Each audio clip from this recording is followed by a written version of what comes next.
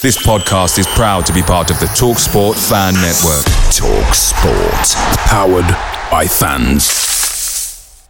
The TalkSport Fan Network is proudly supported by McDelivery, bringing you the food you love. McDelivery brings a top-tier lineup of food right to your door. No matter the result, you'll always be winning with McDelivery. Order now on the McDonald's app and you'll get rewards points delivered too. So that ordering today means some tasty rewards for tomorrow. Only via app at participating restaurants. 18 plus. Rewards registration required. Points only on menu items. Delivery fee and terms apply. See mcdonalds.com. The TalkSport Fan Network is proudly teaming up with 3 for Mental Health Awareness Week this year.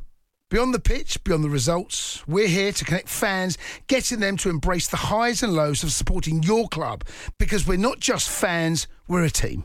With 2 in 3 football fans having struggled with their mental health, we understand that life off the pitch can present its own challenges.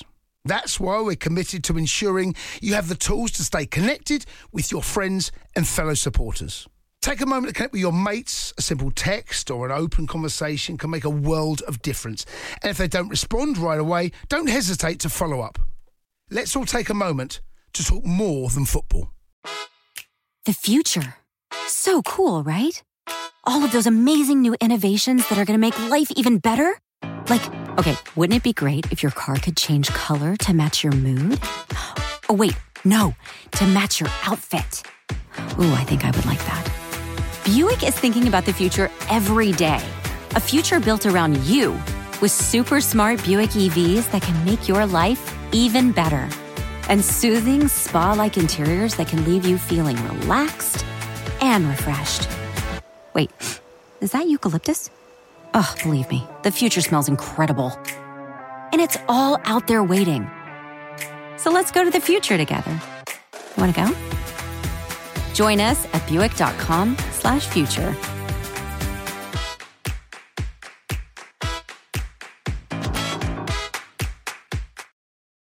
This podcast is proudly in association with Pitch Sport Football, the app that allows you to interact with other West Ham fans, pick your starting 11 and participate in fan time videos. This app is absolutely free, so like I've done, like X has done, and like thousands of other West Ham fans have done, get this downloaded if you haven't already. That's Pitch Sport Football. You're listening to the West Ham Way podcast with Dave and X. Oi, oi!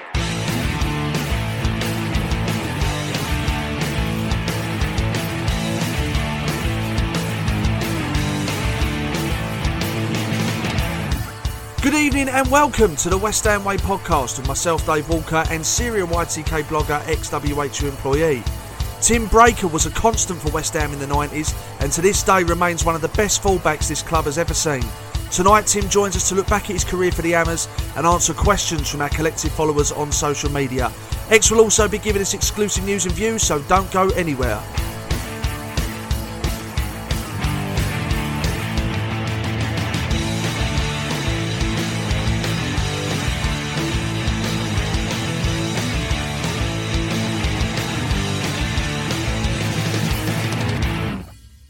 Tim, what an absolute pleasure it is to have you on. How you keeping, mate? You well? Yeah, very well. All things considered, obviously it's a difficult time for everybody in the country, but luckily I've got a garden and some dogs to take for a walk and a bike to go on. So yeah, not too bad. Thank you very much. Good stuff. Good to hear, mate. Take us back to when you signed for West Ham from Luton. How did that move come about and what do you remember from that time? Long time ago, but I remember the last game of the season, funny enough, for Luton, I scored and we stayed up last game at Derby. Anyway, next season it was nothing different. Everyone was up for sale. A few clubs were interested. Nothing happened. Then one day I got the hook in training and said pretty much they'd agreed a fee with West Ham. So no agent or nothing like that. Off I went down to a hotel in Luton, and there was Billy Bonds, Tom Finn, and I can't think of his name now. Bill. He was the chief scout anyway. Lovely old guy. Keep thinking Bill Nicholson, but it obviously weren't him. Anyway, it was like, meeting. We want to sign you and all this sort of thing. I was very happy to sign, but I'd sort of been told, not by an agent or anything, but by somebody at the club to delay things. because they wanted to try and get more money out of the deal, I think. So I think we weren't playing that weekend, but I think West Ham were. And I was given time to think about it, basically. And then Bill was ringing me over the weekend, and then I was told, yeah, you can go. So off I went and signed, and that was it. Wow. And how did you feel about West Ham initially coming in for you? Was that excitement? Did you feel a bit numb to it? Was you ready to leave Luton at the time? I think I was ready for a new move. I mean, the thing was as well, like with any player at the time, or any player now, you just want to go to a good club where you wanted, and Bill made that really obvious when I met him, and that was fantastic for me. Obviously, a legend of a guy, fantastic club, and in a lot of ways, it was very similar to Luton in that it was a family club. Like playing football the right way, which I loved. I'd grown up on that. So yeah, I mean, there's a bit of a side to the story, which I don't know if you know. I don't know if I can tell you about. But the season before, Lou Macari, I actually met Lou Macari when he was West Ham manager, unofficially, as it were. And he said he wanted to sign me then, and I was like, okay, brilliant. You know, never heard nothing. Sort of had a meeting and I'll get back to you. I didn't hear anything, so I don't know what happened there. I don't know if they couldn't agree with me, but that was the year before with Lou Macari, so I don't know if then the chief scout had sort of put me into Bill, and Bill, you know, I was always known as Bill's first signing, which I was immensely proud of as well, you know. So yeah, it all came together, thank goodness. So you've kind of touched upon it anyway, but as you said, you were Billy Bond's first ever signing, which is obviously a great claim to fame. I mean, how important was he to the move, and what were your first impressions as him as a person and as a manager? Yeah, I mean, obviously I knew he was a legend of the club anyway. I'd seen him play when I was a kid, and something about the way he was and the way he went about things. You know, it sort of was something that I liked, put it that way. He was the sort of player, you know, give everything, and that's what I tried to get anywhere near that, and I think, well, I've done well. So, yeah, the fact that he showed the interest in me was, you know, a big part of me moving. And then when I got there, funny enough, I was ill. I had a stomach bug, and I think the game that I said earlier, where I got a feeling they beat Hull 7-0 the game before, so he wasn't going to change things. And I said, well, to be honest, Bill, I've got a bit of a stomach bug anyway, you know. So he said, don't worry. And then he took me out on the pitch at the bowling ground and said, oh, come on, we'll just do a bit of running, you know. I thought, all right, this is a bit different. The manager's going to take me for a little run around the pitch anyway. Before you know it, he's doing strides up and down the pitch, and I'm trying to stay up with him, you know. What's this all about? Yeah, he was fantastic as a manager, as a guy, as a man, to look up to, a legend. And yeah, I was always happy to be known as his first signing. Yeah, I can imagine. You actually made your debut. I think it was a 1-0 win away at Swindon. What was it like to finally get that shirt on your back and run out as a West Ham player? From memory, that it was great. You know, it's always you want a little bit of time to settle in, and that it gave me that time. I was sub, came on. The lads were fantastic with me. The team was going well, which obviously helps. Just really enjoyed it. Was looking forward to. I think the first game at home was against Blackburn, but I do remember my first game at Upton Park. I thought, well, it was Billy Bonds' testimonial, but it was his 20 years, like, second testimonial. So I thought, oh, that'd be a nice way to sort of break into like a low-key game. Anyway, turned up for the game. I think there was 20,000 there. It was unbelievable. I thought, wow.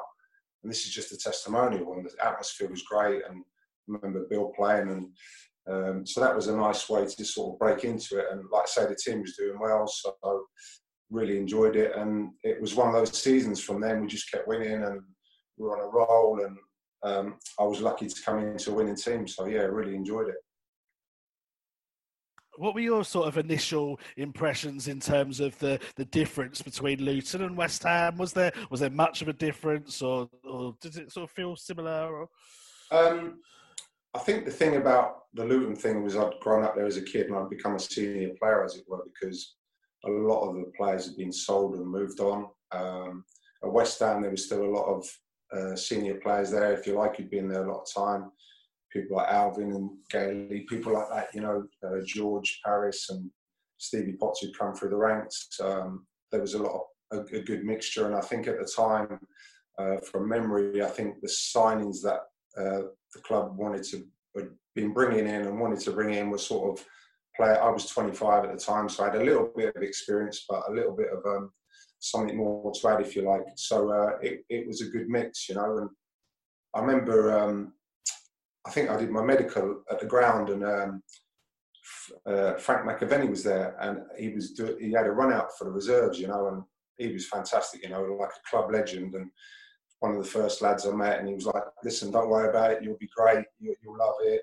I remember him saying to me something like, because it was like West Ham, the Academy of Football, and you're thinking you're going to be judged on your technical ability first and foremost. And he said, "Look, listen, don't worry about all that." He said, "If you get a chance to put somebody in a chicken run, do that and you'll be away." So I thought, you know what?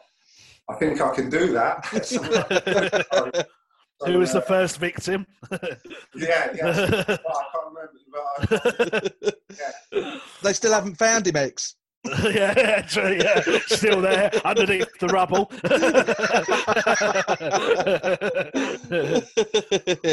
I know that, Tim, your first season included a fantastic cup run and an amazing victory in the quarterfinals against Everton. I mean, what a game that was. You featured in that, I believe, but you missed out on the semi-finals. How did you feel to miss out on the semi-final, and what do you remember from that day, despite not being involved, especially the turnout from the West Ham fans?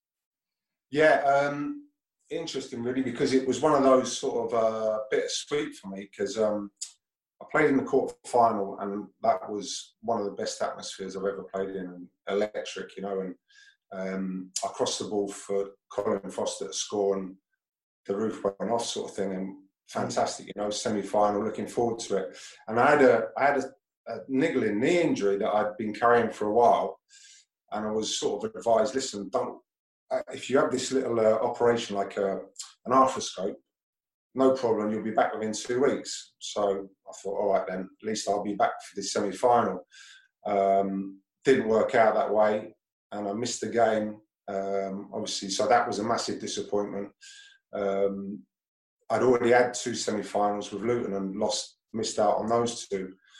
So I thought this might be third time lucky for me, so disappointed again. And then obviously the way, not saying I would have been able to do much in the game to help, but the way the game went with Gailey getting sent off, and I was sitting with all West Ham fans, and the atmosphere was something you'll never forget in terms of them, the way they tried to get behind the players, and unfortunate for Gailey, but sort of a bittersweet memory really. But yeah, I do remember the Billy Bonds Clout and Blue Army shout all the way through the game, and drowning out the Forest fans. So bittersweet memories really. That was actually my first ever season of going to West Ham, and that was my first ever, if you can call it that, away game. And I was always like, my dad made me West Ham, and all my friends were like Arsenal, and all the successful teams. But it was after that day when I saw how amazing the West Ham fans were, despite being 4-0 down. And I was like, right, this is it for life now. So yeah, it was because of that I've been suffering for 30 odd years now. So I think that's what differentiates West Ham fans from other fans, really, is that you can be looking at a result like that and still be that vocal and still show your passion for your football club despite the kind of performance and result in front of you. Special day, in a strange way, because it was for the wrong reasons, but special day that West Ham fans talk about too this day. Yeah, amazing that in that adversity, that happened early on in the game, and it still didn't affect them enjoying the day out and remembering it and making the best of the situation. And yeah, that's something they've become synonymous with, that type of mentality. And personally, yeah, that's something that I love as well, that never say die attitude. And okay, everybody wants to win, but it's not at all costs. if that makes sense. You know, they like to see the football played the right way, and traditionally, you know, that's something that's, I think, very unique to the club, or there's not many clubs can say that about themselves, you know. So it ended up being a successful year anyway, despite the FA Cup, because we got promoted. And it was the last day of the season where it was close between us and Oldham, I think. And we celebrated as if we'd won the league. And then obviously the news came through that they'd scored in the last minute, I think, just to pip us, which was a shame. I think the fans were on the pitch at the time. What do you remember about that? Was it a feeling of still jubilation that we got promotion, or was there that element that had been taken off it just because of that last day result?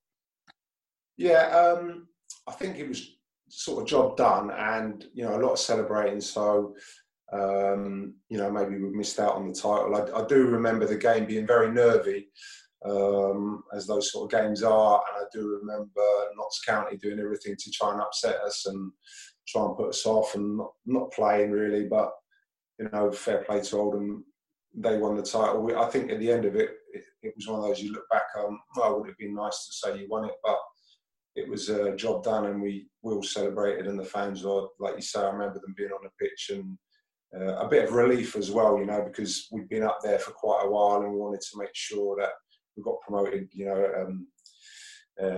That was the most important thing. So, yeah, it was a good day. It was a good day, but it would have been even better if we'd have had silverware.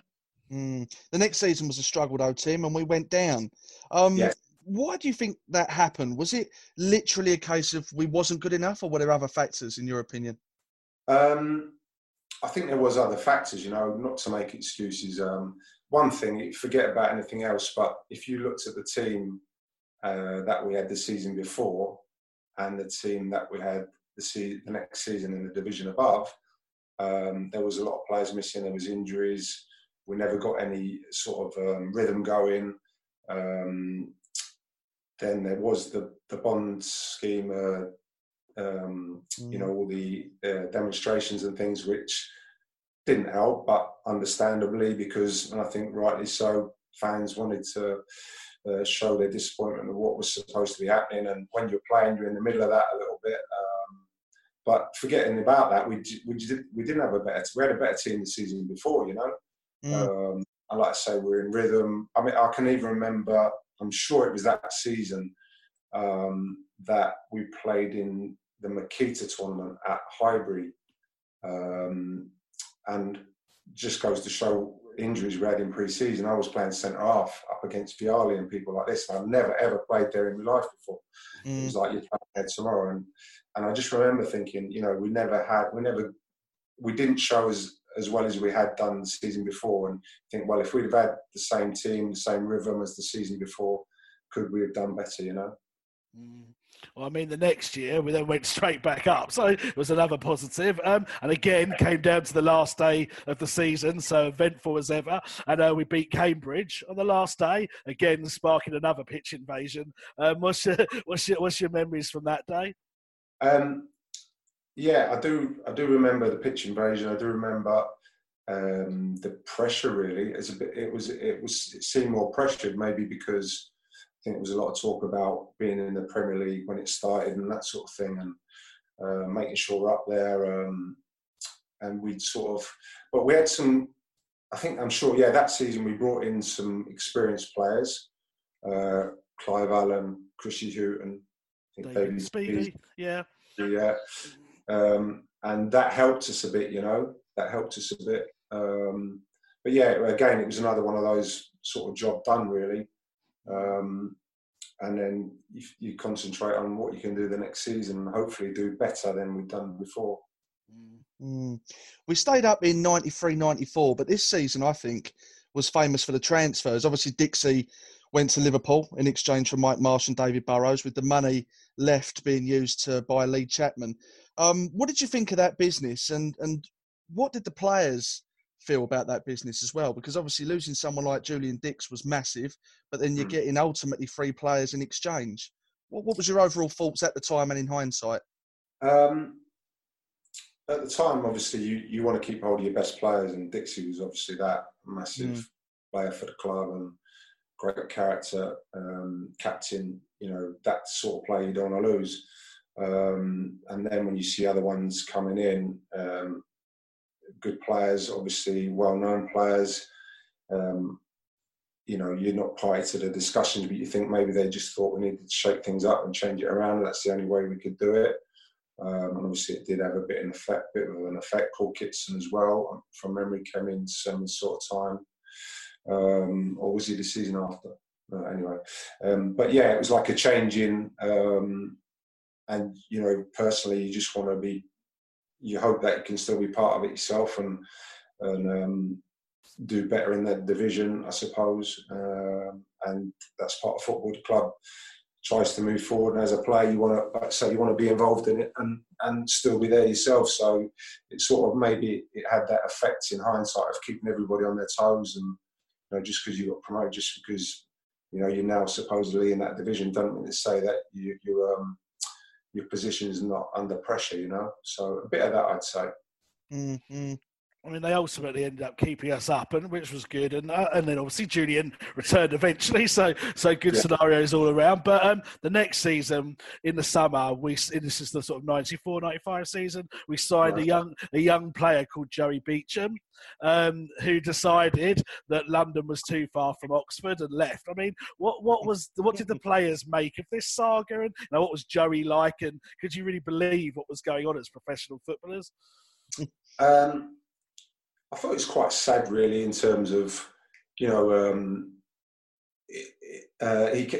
can remember, I'd forgotten completely all about it, to be totally honest with you, but I do remember him coming in pre-season and being quite a shy lad. I wasn't naturally outgoing, but the lads at the time really helped me, and our lads at the time tried to help him, and he just obviously didn't want to be there for whatever reason. You're not party to the discussions that maybe he'd had, maybe an agent, who knows. But I just thought it was a little bit sad that he didn't get a chance to show what he could do. But some players, they move, and first day it all kicks off and off they go. Others, it don't work out. Obviously for him, it didn't work out. And for us, you're thinking, right, okay, who else is coming, or what they're going to do with the money, or that type of thing. If you're a good professional, you want the team to be improved with good players, and you want players who want to be there, who want to be with you. And obviously, sadly for Joey, he didn't. Yeah, that season also saw Bonzo be replaced by Harry Redknapp.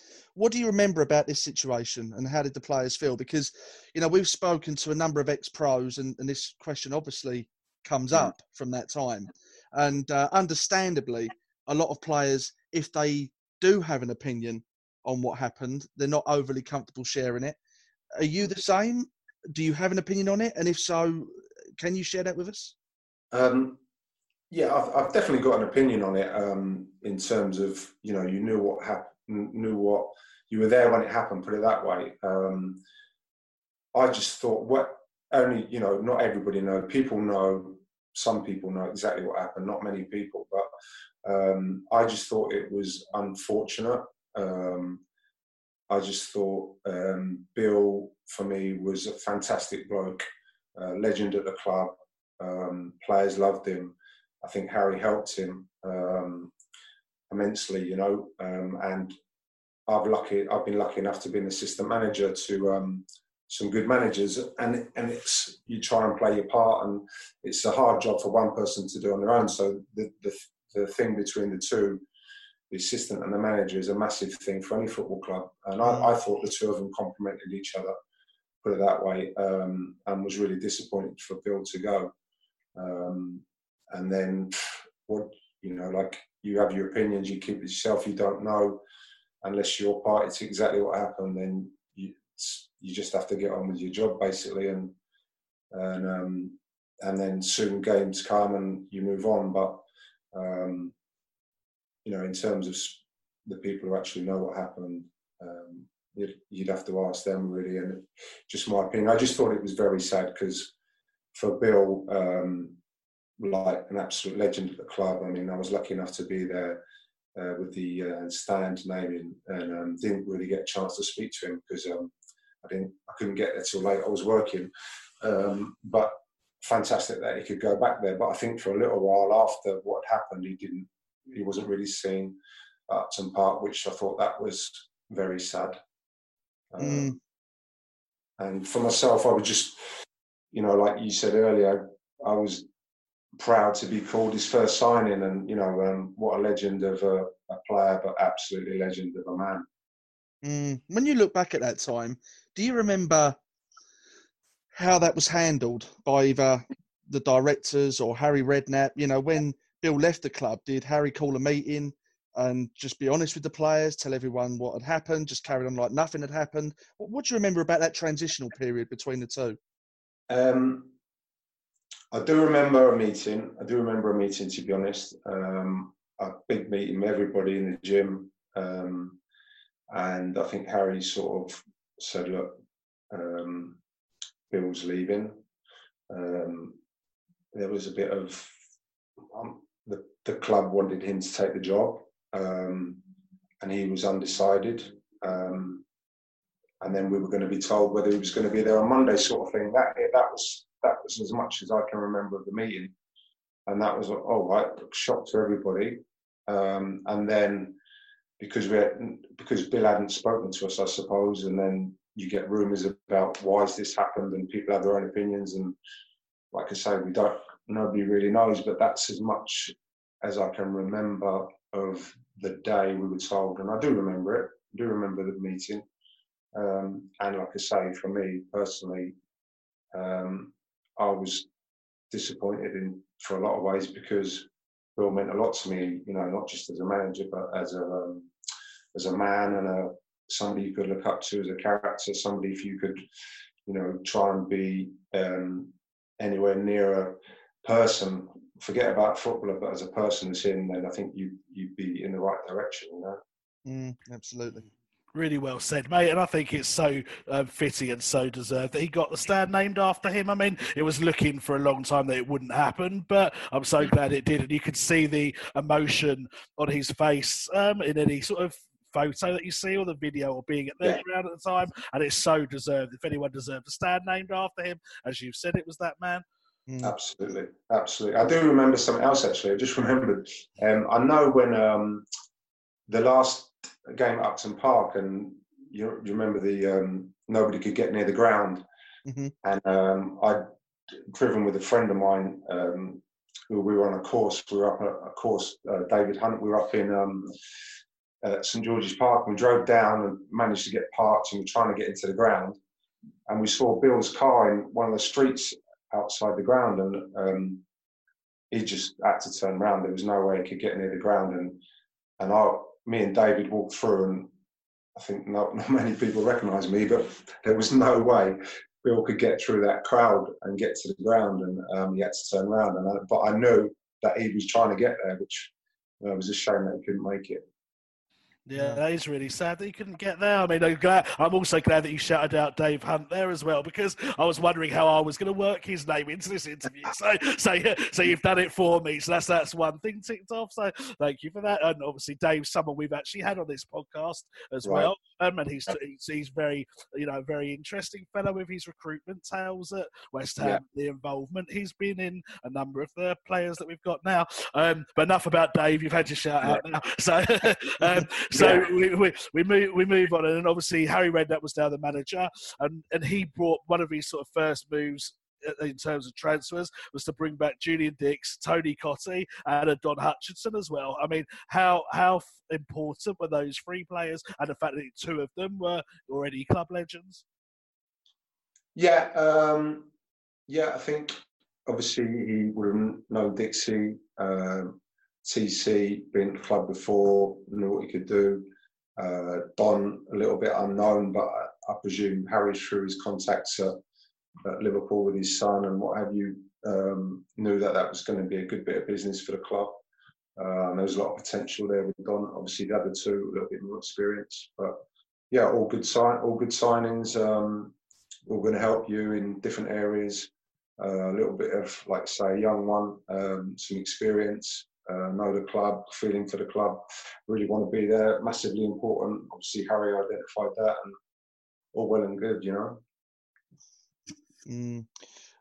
Football's all about moments and memories. You know that better than anyone. And you've had your fair share with your time at West Ham. One of those was, of course, stopping Man United winning the league. Tell us what you remember about that, because that was incredible, wasn't it?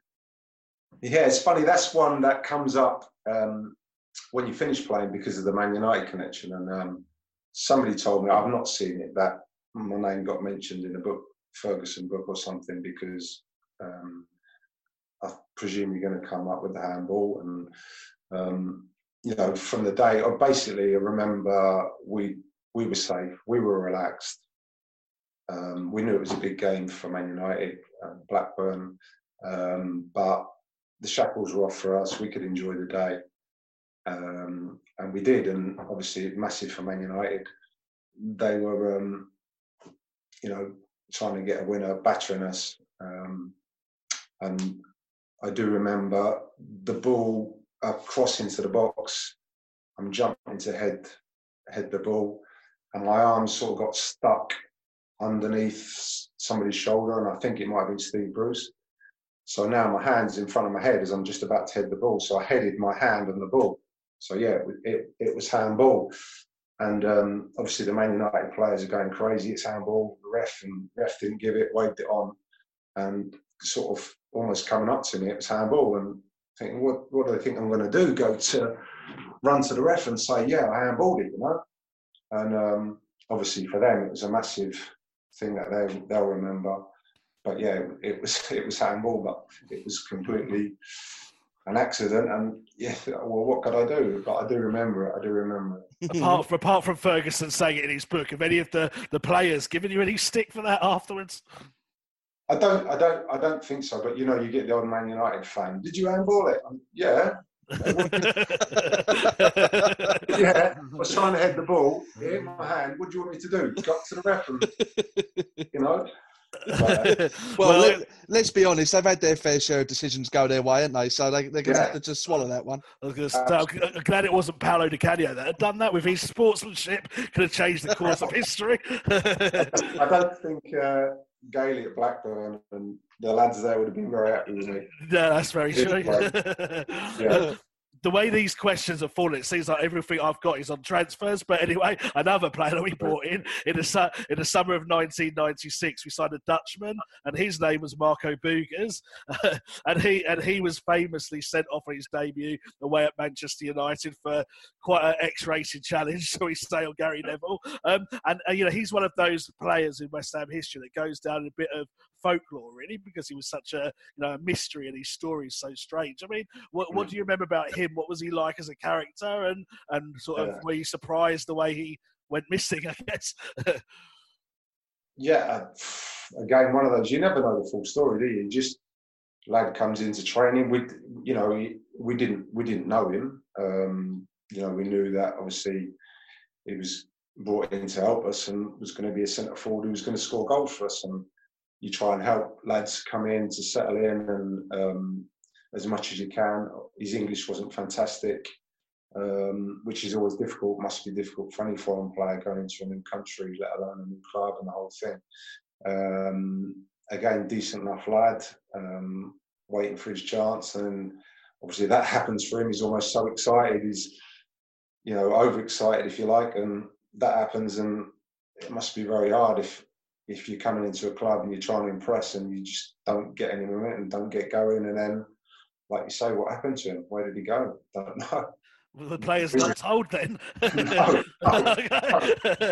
Just turned up for training one day and he wasn't there. That's it. Yeah, pretty much. That's from memory. That's how it was. Yeah. Fair enough. Yeah. Really, yeah. It was never spoken about. Well, you chat about, well, what happened to him? And is it you know, family problem? You know, that's the one normally. It's like, oh, family couldn't settle or something. Oh, that quick, you know. So no, I mean, sad for any player like that. You know, it's their dream move, and for whatever reason, it must be horrendous. Like, so picking up an injury or an illness or something bad happened with the family, it must be quite difficult. So, but yeah, a legend for maybe not the right reasons. But. Yeah. And just another thing that can only happen at West Ham. It's incredible, isn't it? Well, you wait. You wait. This hasn't stopped yet. I've got even more questions with further players. So there's even more. There's more coming. Yeah, we have. Okay, so on the final game of the 95-96 season, we saw the debuts of Rio Ferdinand and Frank Lampard, and I think it was also Alvin Martin's final game for the club. So quite a kind of iconic game for those reasons. How good were Rio and Frank at the time, and were you surprised to see them go on and achieve what they've achieved? Yeah, they were obviously, it's in hindsight, to be totally honest, Rio, you could see him in training and an absolute Rolls Royce, if nothing else, and a good footballer as well. From memory, Frank had been around the club a little bit longer in terms of he'd come in as a young. I remember him coming in from school on school holidays and basically joining in and being around and for Frank, when I've had a few jobs coaching and you speak to young players, and obviously it's no good me talking about myself because they think, well, did you actually play? How long ago was that? Was it in black and white or whatever? And but with Frank, at this sort of time when he was the top player, I could say to young players, do you know what? There's a great example of a player who maybe didn't have everything, but look at what he's achieved. With sheer hard work, determination, and hats off to him. That was one thing I could say to him, that he. It wasn't written in stone that he was going to be a top international as he had done. It wasn't written in stone that he was going to have a career. Some have got natural talents, and you can see it like Rio. To be honest, you could see that even as an athlete, he was going to be a good player. You never know what level they're going to get to. But Frank really, really worked hard on his game. He was always out there working on his weaknesses, had a determination, look in his eye that no matter what, he was going to make it. And obviously he did, to a fantastic level, and I don't think maybe his dad and his uncle Harry, they would have maybe said that at the time, but if anyone at the time said they thought that was going to happen, or I certainly didn't, and I'd be very surprised if anyone did. So fair play to him. But and then Joe Cole as well, another one. What a talent! Some fantastic young players there. Well, it's interesting what you say there, because like I said, when we had Dave Hunt on, he said when he recruits a player, obviously they've got to have the talent and the skills, but the most important thing when he looks is the attitude and the mental ability to develop themselves as players, and the commitment as important as the skill level, because for the likes of Lampard that have gone from, maybe being not as good as a kid to developing into a world-class player, there's like Ravel Morrisons that have gone the other way. So it's really interesting to hear. I guess you yourself have been in recruitment. I guess that's something that you look for as well in players. Is it the mental side of it as much as the actual football ability? Yeah, absolutely. It underpins everything with any player. You have to have that. You have to have them. The determination.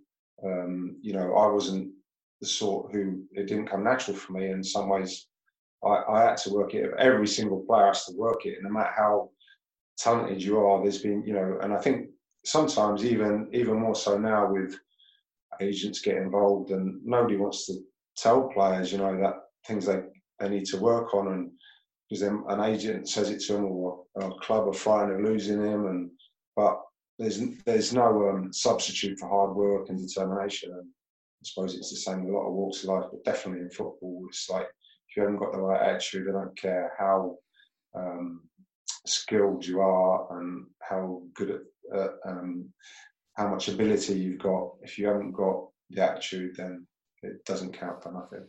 Spot on.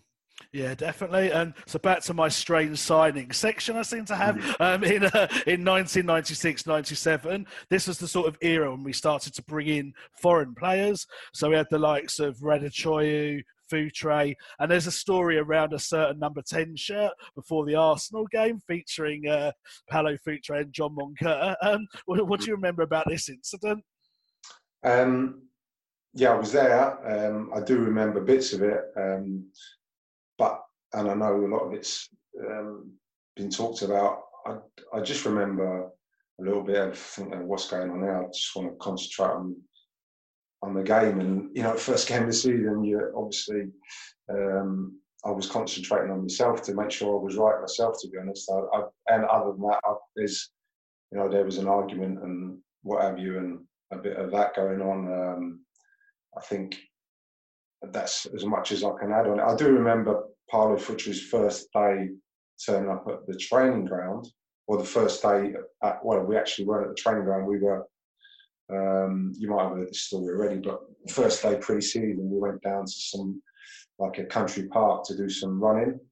So it was like, down the country park, first day, it's going to be an easy day and what have you, little jog around, little chat, everybody has a stretch and what have you. So we'll drive down there and stand and wait to start, and this big black limo pulls into the car park, and out steps Paulo Futre, and everyone's, who's that? That Paulo Futre? So he comes up and has a little jog around with us, gets back in the limo, and off he goes. It's like that's exactly the same thing happens when we do this podcast face to face, X, with you, isn't it? Yeah, exactly. I've got places to get to, mate. I can't stick around. It's sometimes the helicopter though, but that's in service. I mean, is it right that? Because obviously, I think it's well known that Paulo wanted that number 10 shirt. And I think it ultimately resulted in John Moncur saying to Paulo, I'll give you the number 10 shirt in exchange for 2 weeks at your villa at Portugal. Is that right? That I can't say for sure. I would imagine that's the sort of thing that Johnny Moncur would be able to. Well, we do. If I say one or the other, I would say definitely, yeah. Well, we do pre-match events, so we've had John Moncur as one of our guests, and he tells that story brilliantly, like how he did actually bargain with Paulo to get a 2-week stay and stuff, and it's quite a good story, really. I mean, we've spoken about the likes of Joey Beecham and Marco Boogers. I mean, someone else I just have to ask you about is who X alluded to earlier was Florin Radicioiu. Yeah. I mean, from a fan's perspective, when you read what you read and you heard what you heard, you can't help but feel disappointed, frustrated and angry with the way that he conducted himself, especially when you look at like the Harvey Nicks story, especially, which went public. From a player's perspective, what was he like in the dressing room? Obviously, I mean, World Cup talented name that we all knew and think, oh, wow, what a signing, Again, it's probably easier now, but back then it was probably hard for players to come in, foreign players especially, and settle. And I think everybody tried to help him. Maybe if you ask me now, I'd say, did he want to be there? No, he didn't. He didn't want to be there. So, you're trying to sort of think maybe you help him settle, and this is the season's going to start, and we've got to, we need you to help us. And I just remember it. I don't know if you've talked about this one, but Torquay pre-season game, and John Gittins was the centre half. I'm sure it was John Gittins. Yeah, it was. Yeah. Was it? And I just remember him going through him a bit and he went missing. We all thought, right, fair enough, it's pre-season, but if the word goes around like that this big signing, if all you need to do is get a bit tight to him and lay your finger on him, then he won't come back. Then we thought it was going to be difficult for him, and whether it was that or not, I don't know. But it was, again, sad because we thought he's obviously, you could see in training, he's a talented player. But if he didn't want to be there, he didn't want to be there, and what could you do? And then you just have to sort of try and get on with your job, and hopefully it'll be resolved. But disappointing when you see somebody with talent who's not using it or don't want to be there. It's disappointing for everyone else who obviously does, and you need everyone will tell you, all players will tell you, ex-players, if you go out anywhere, especially away from home somewhere, and one's not quite at it, you can carry them for a little bit, but ultimately you can't. You can't play with 10 men if they don't want to be there for whatever reason, you know. And like you said, you can tell he's a quality player. I think he's got a couple of goals for us. One against Manchester United. It was actually a decent finish. And, you know, he'd had a good pedigree in the World Cups and in Spain and stuff. But like you say, you've got to have the right mental attitude for the league as well as the ability. Yeah. And I he reminded me of Clive Allen, you know. Clive came to us at the end of his career, but what a talent, you know. What a talent. And people might look at him and think, you know, he just sort of go out onto the pitch and it just happens, but no, it doesn't. You know, those talented players, it doesn't. You know, they still have to psych themselves up. They still have to be mentally tough to challenge and, you know, whatever it may be. And then their talent comes out. But that's what we hoped. He was going to be a sort of a younger Clive Allen, if you like. He was going to score unbelievable goals that we'd seen, you know, internationally in the World Cup. And, you know, you're thinking, what a player. But unfortunately, it didn't happen, you know.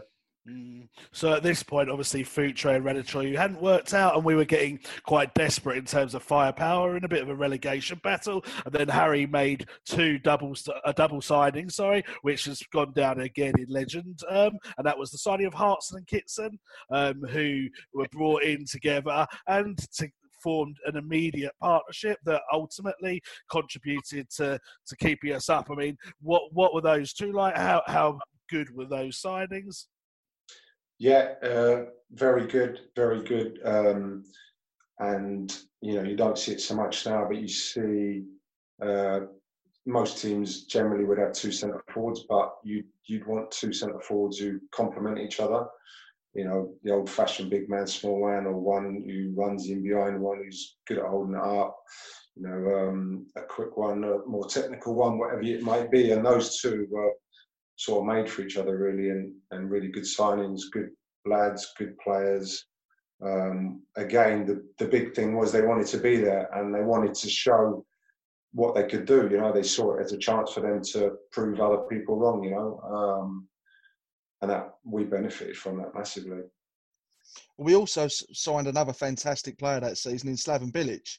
What was he like as a player and as a man? And were you surprised to see him go on to be a manager in the game? No, not surprised at all that he went on to be a manager and a very good one, a successful one. He was quite a thinker, wanted to talk about things, not just football, all sorts of things about the culture and things that happened in his country compared to ours, and internationals and everything. Very sort of, a good thinker, good player, good leader, good talker. Loved football. You could see. It doesn't surprise me that he's gone on and been a manager and done very well. Did he enjoy a cigarette in those days, Tim, as well, or not? He did. Oh yeah, because we used to, you know, back in them days it was beer, when it was a couple of beers after the game in the players' bar, and I know we had the unfortunate thing, players' bar. That's it. It's banned. You can't, no drinking after the game, but. To be honest, it didn't really stop. We just met up a pub around the corner somewhere, you know. That's just how it was. That was where it was back in them days, and that's what you looked forward to. You know, I remember one time, I can't remember the exact, but Harry's saying like, you homegrown boys, all you have is a beer. Look at the foreign lads, you know. They just stick to a little glass of wine. We're like, hold on, mate, smoking about 20, and drinking wine like it's gone out of fashion. I think beer might be the better option, but yeah. Well, talking of another player, looking at his physique now, I think he's probably started to enjoy drink a lot more since he's retired. But this player that we want to talk about now is Eyal Berkovic. He was brought in that summer. I don't know if you've seen him recently. He looks very different to what he did in his heyday, that's for sure. Anyway, he was an absolutely fantastic player. And I mean, I think, you know, I don't think personally as a West Ham fan, he he gets the recognition he should do in terms of actually how quality he was? Is that something that you would agree with? I mean, I just remember brilliant assists, through balls, just so creative. And he that season got John Hartson scored loads of goals. A lot of it was down to him. How good a player was he? Yeah, technically very, very good. Very, very good. And, maybe for him, if he was maybe a generation later, that would have helped him, I'd have said. Yeah. Game from my sort of watching things became more spread out, more technical players involved, more space for those sort of players compared to, centre forwards getting kicked and no space. But he was the sort you could give them the ball in very tight areas and you wouldn't get it off him, and then he'd see a pass from there and create. Very, very technical, very good footballer. Maybe, like I say, in a different era, you would have seen more of him, But yeah, very good player, very good signing. I don't know what you're saying about him now, but we've all changed a bit. But I can get a picture of him somewhere. Yeah. Well, there's actually a funny picture of him and John Hartson. They met up about 20 odd years later after that famous incident. Yeah, and I think because we had John as a guest this season actually, and he was saying it was purely random that they met up. And I can't remember where it was. It might have been that John was covering a Wales game in Israel or something like that. I think it was. Yeah, and they just randomly bumped into each other. But yeah, it's a good photo anyway. Well, speaking of Johnny Hartson, he continued to score the goals, and we missed out on a UEFA Cup spot by one place. And we also got to 2 Cup quarterfinals, losing to Arsenal in both. How disappointing was that? I mean, do you think we had a chance? I mean, you look at that on paper, that was a good season where we could have made something happen. Did we overachieve in that season, or should we have achieved more?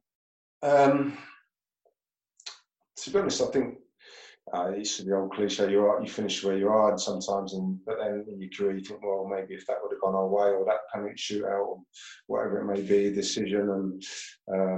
But you do remember teams that click, and you think, especially like myself, gone on to the coaching one and watching teams and players, and you see teams that have got.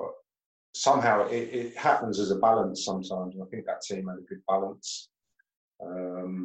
Even just saying about the centre forwards and different types of players, and I know from being on the other side, that's what I mean by coaching. It's very hard to get into, and sometimes it happens by luck, But when you get that, that's when you want to make the most of it, and you do need that little bit of luck to achieve a little bit more. But so.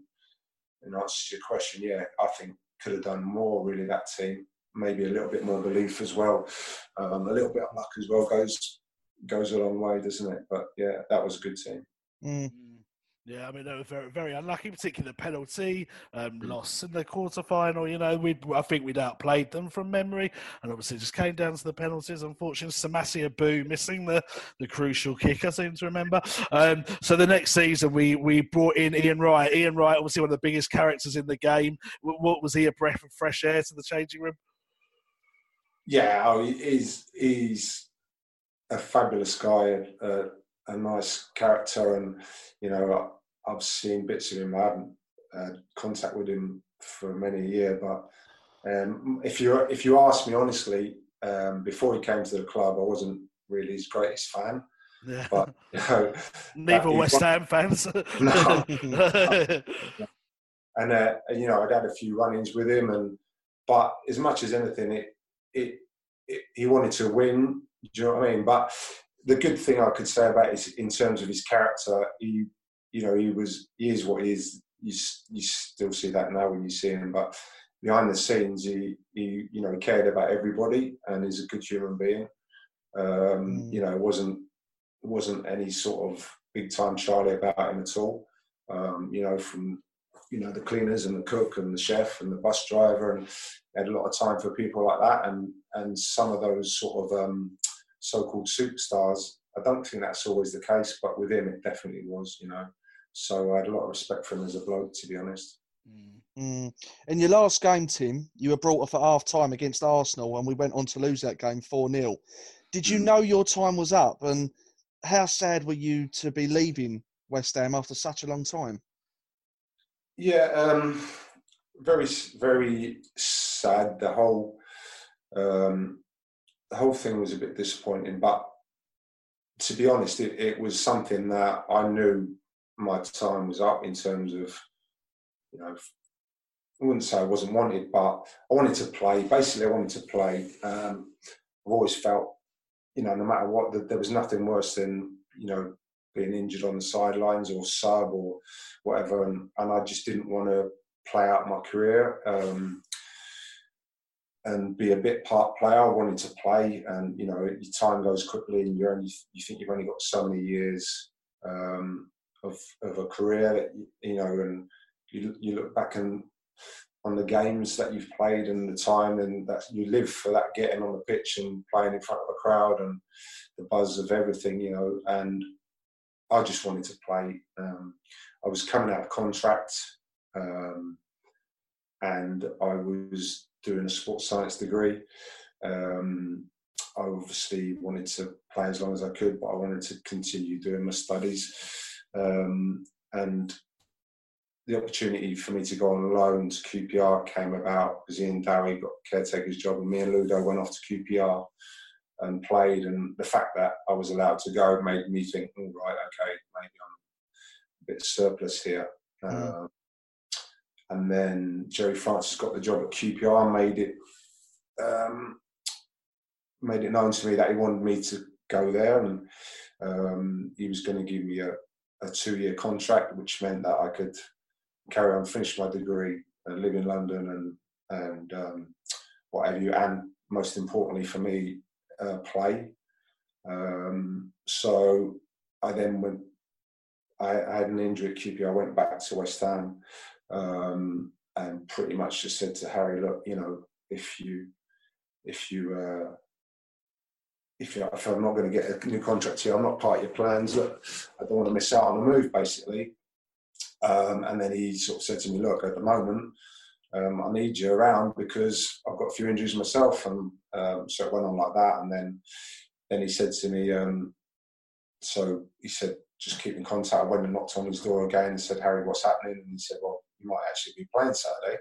So I was like, all right, okay, brilliant. Really?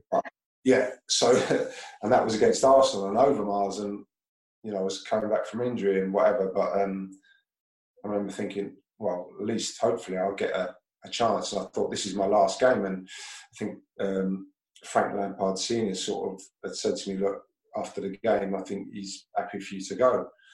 So I thought, oh, at least I'm going to get maybe a chance in my own way to say goodbye. But like I say, the game wasn't going well, so I was taken off at half time, and that was the end of me, really. And then I was told on Monday, yeah, you can go, and that was it, basically. But like I say, for me, looking back now, I think it was the right decision. My main thing was I wanted to play, and I went there and I played games for the next couple of years. I ended up as a coach and assistant manager there, and it was another chapter for me, you know. And I didn't really want to be thought of at West Ham that I just hung around and played the odd bit part game here and there. I didn't want to sort of finish on them lines. I wanted to be, for myself as well as fans, think, oh, you know, remember me as a player and not as a sub, if you like. So yeah, that's how it came about, basically. Yeah, no, I can understand that. I can totally understand that. Did you get a chance to say your goodbyes within the club, or was it one of them where you was a West Ham player on Saturday and just woke up on Monday and you wasn't? No, I didn't get a chance to say goodbye to any lads or anything. It was really, it was it. You know, phone call, you can go. I think they knew that the ones who were close to me knew that that I'd asked, look, if I'm not going to get a new contract, then please let me go now, because in the summer then there might not be a contract for me wherever it may be, or it might be another part of the country or somewhere else where I can't continue finishing my degree. And I knew, obviously, at my age that was something that was important to me, that I wanted to do something to protect myself in the future, to have another career. But also I just wanted to be able to to play as well. So yeah, it was. I don't think there's many who get the chance to say goodbye in the right way, or players. It doesn't happen like that. Some are lucky, but for me, I was lucky in that I had that one game where I got on the pitch, and in my heart I knew that was the last time I was going to play. Where sometimes you don't know that's coming. But at least I had that comfort, if you like. Yeah, I mean, it's so sad. I mean, X, you'll agree with this. It seems to be a bit of a trend with ex-players when you speak about their time at West Ham and how it came to an end. I mean, in more recent times, you remind me of James Collins, Ginge, when it came to West Ham. He didn't know if he was coming or going, and he kept knocking on the door saying, am I getting a contract, am I not? And ultimately, he didn't, and he never got to say his goodbye to the fans. And, it was a similar length of service to yourself, Tim. And it's after all those years, the club owe it to the fans to say goodbye to the likes of you. So it's not just cheating the player walking away, it's cheating the fans, because we want to show our appreciation as well, Yeah, no, that's a good point. I mean, maybe nowadays it's easier to get in contact with players. I do remember doing an interview with the programme, trying to think, and this was after I'd left, and I was just pleased that I could, say goodbye in that way, or say thank you to the fans, and and put something out there, if you like. Nowadays, I presume they've got Twitter and things where they can at least speak to fans, but in them days you couldn't really. You couldn't sort of let your feelings be known and give your side to the story, and all, like I say, like I'm saying now, that was all I wanted to say. Thanks for my time there and how much I'd enjoyed it. And my reason for going was simply that I just loved football and wanted to play as long as I could, and I just saw that as going to happen more elsewhere rather than at the present time as it was there at the club. I mean, since we've started this podcast, which is about 3 years now, our first ever guest was Trevor Brooking. So we started quite high. I always look back and I feel quite privileged that we get the chance to speak to ex-footballers and talk about their time and and ask them questions and so on. And with you, Tim, you were the first signing I can remember West Ham ever making, because, as I said, 1990 was my first season as a season ticket holder. So the first signing I can remember us making. And obviously, throughout the 90s, I've gone from being an 11-year-old lad to almost 20. So it was a good time to support West Ham. And I'd like to say, sort of on behalf of the West Ham fans, that you were a proper servant to the club, really, really respected and rated as a player. And, whenever I pick my best team that I've seen play, you're always my right back. So, and there's a number of people that would say that, and I'm not just saying that because you're on the show. No, it's true, mate. It's true. You go on Twitter, you see the reactions. So I just wanted to put it out there that, thank you for your time at the club, and there's many a true West Ham fans that know how important you were in that decade. Well, you told me you thought Tim was shit. Yeah, to be fair, I was a bit worried that you'd play him. That's the off-air stuff. He didn't, Tim. He didn't. He was the one hammering me in the chicken run. Yeah, exactly. Yeah. So finally, last question from us. Obviously, we've got some from the listeners, but the last question from me is: we know that you've been involved. You've mentioned it yourself. You've been an assistant manager at a few places, Leicester, I believe, and a few other clubs. You were chief scout, head of recruitment at Bolton. Are you still there? What's your current position? No, I'm not. Funny enough, I'm still down somewhere on a website or something, because I get agents ringing me all the time. Yeah, Wikipedia. Is it? Yeah, is that what it is? You're chief scout at Bolton at the moment. Yeah. I'm joking.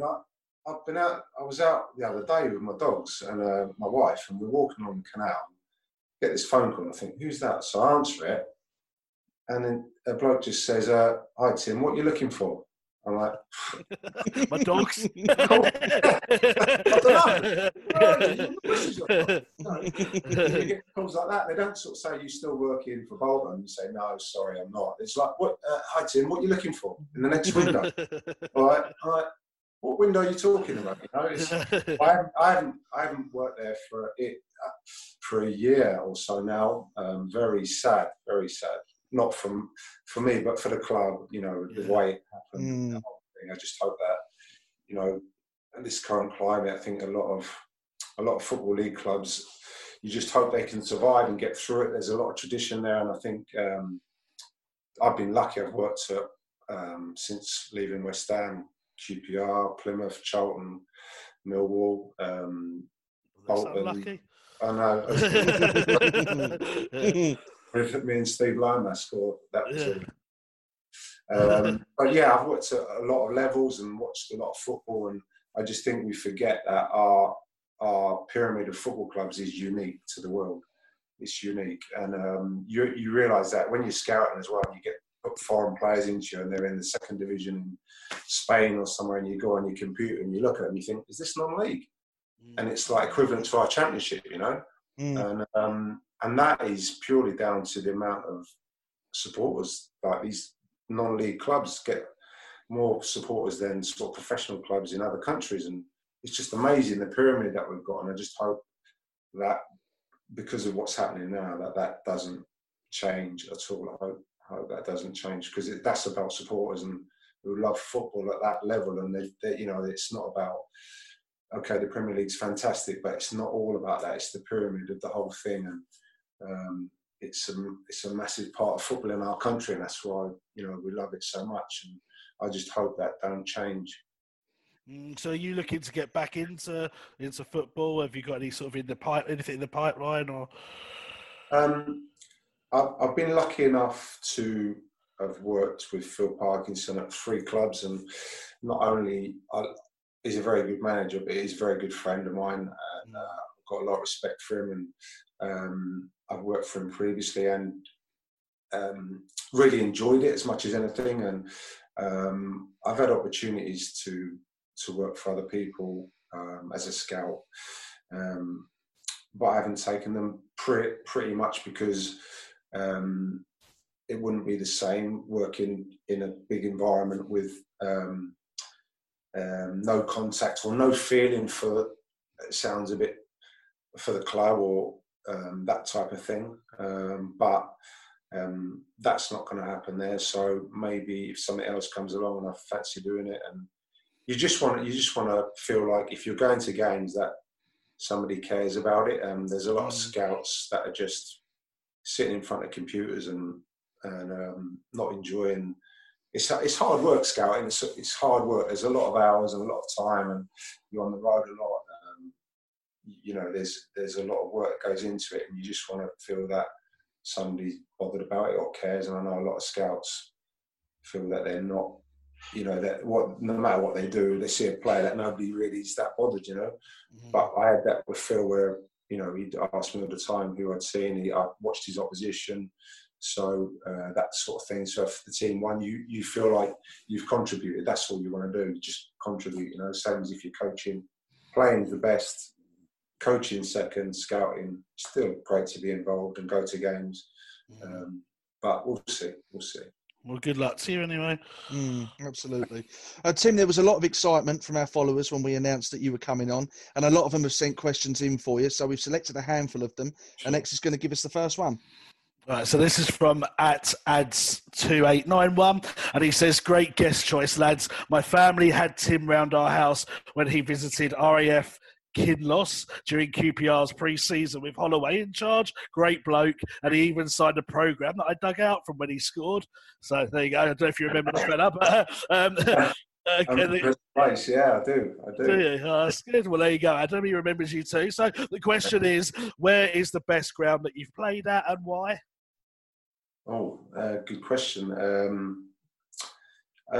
Everton comes to mind. Everton, Goodison Park.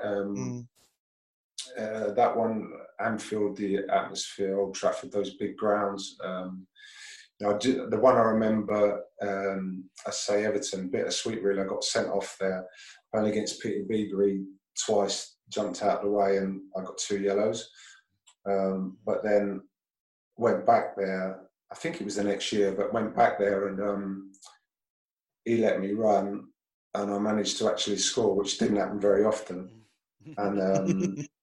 And it was down the end where the away supporters were, so all our supporters were like on the top shelf, and so I ended up in the back of the net, and I've got a picture of myself in the net looking up at the West Ham supporters and celebrating. So I don't know, Everton always, and my father-in-law, my wife's family, they're all Everton supporters. So I've still got a picture now somewhere showing me scoring that goal. So that's my favourite one. It's funny. I know, because I know exactly what you're talking about. Because obviously, doing the questions, Dave doesn't do any work, and I do all the research. So I was actually doing the research, and I actually watched that goal against Everton. And you're right, you're in the net, standing up with your two fists clenched, up to the West Ham fans. It's a good image. That I can totally relate to why you would choose that. Yeah. No, that's right. I only put the whole fucking show together. But anyway, moving on. I love you, really. You actually, you got a video of that goal. I didn't think that sort of thing existed. Yeah, I can send it on to you, mate, if you want. It's still existent. Just so I can send it on to me father-in-law and all his family. Yeah, no, I'll send that on to you, mate. It's a bit crackly and a bit black and white.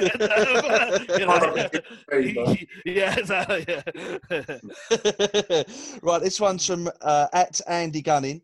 Question for Tim. If it's right that clubs will be looking to use their academies for players because of the financial sting from COVID-19, how do you think we will fare with the rest of the league when you look at some of the talent we have coming through? Yeah, as good as anybody. I think it's massive for football clubs or for academies to feel like they've got a chance of getting players through. And when you look at Declan Rice playing in the first team and playing for England, you think, wow, and he's one that I'd watched sort of grow up in my jobs. Watching under 23 football, really for lone players rather than youth football. So my job would involve looking for I don't know. When I was at Bradford, we took 2 West Ham players up there who did very well for us. It was Burke and Cullen, was it? Yeah, Cullen and Burke. They both ended up winning Player of the Year up there, and very good lads and. Fantastic for the club there, and fantastic, hopefully, and I'm sure it has helped their careers as well. So I remember watching Declan at a similar time, and fair play. But that for those young academy players, if they see somebody like that in the first team, not only for the players but the staff, they think they've got a chance of getting players through.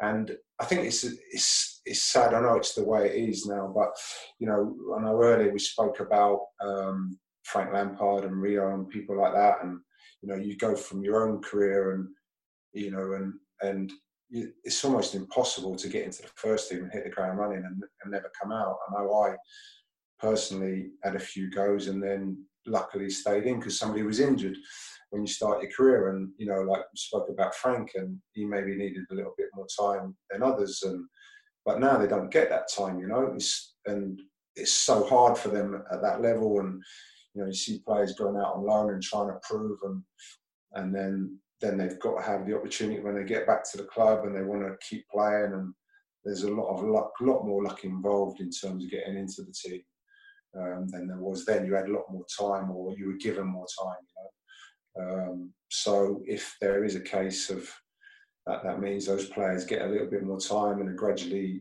brought into the team, then great.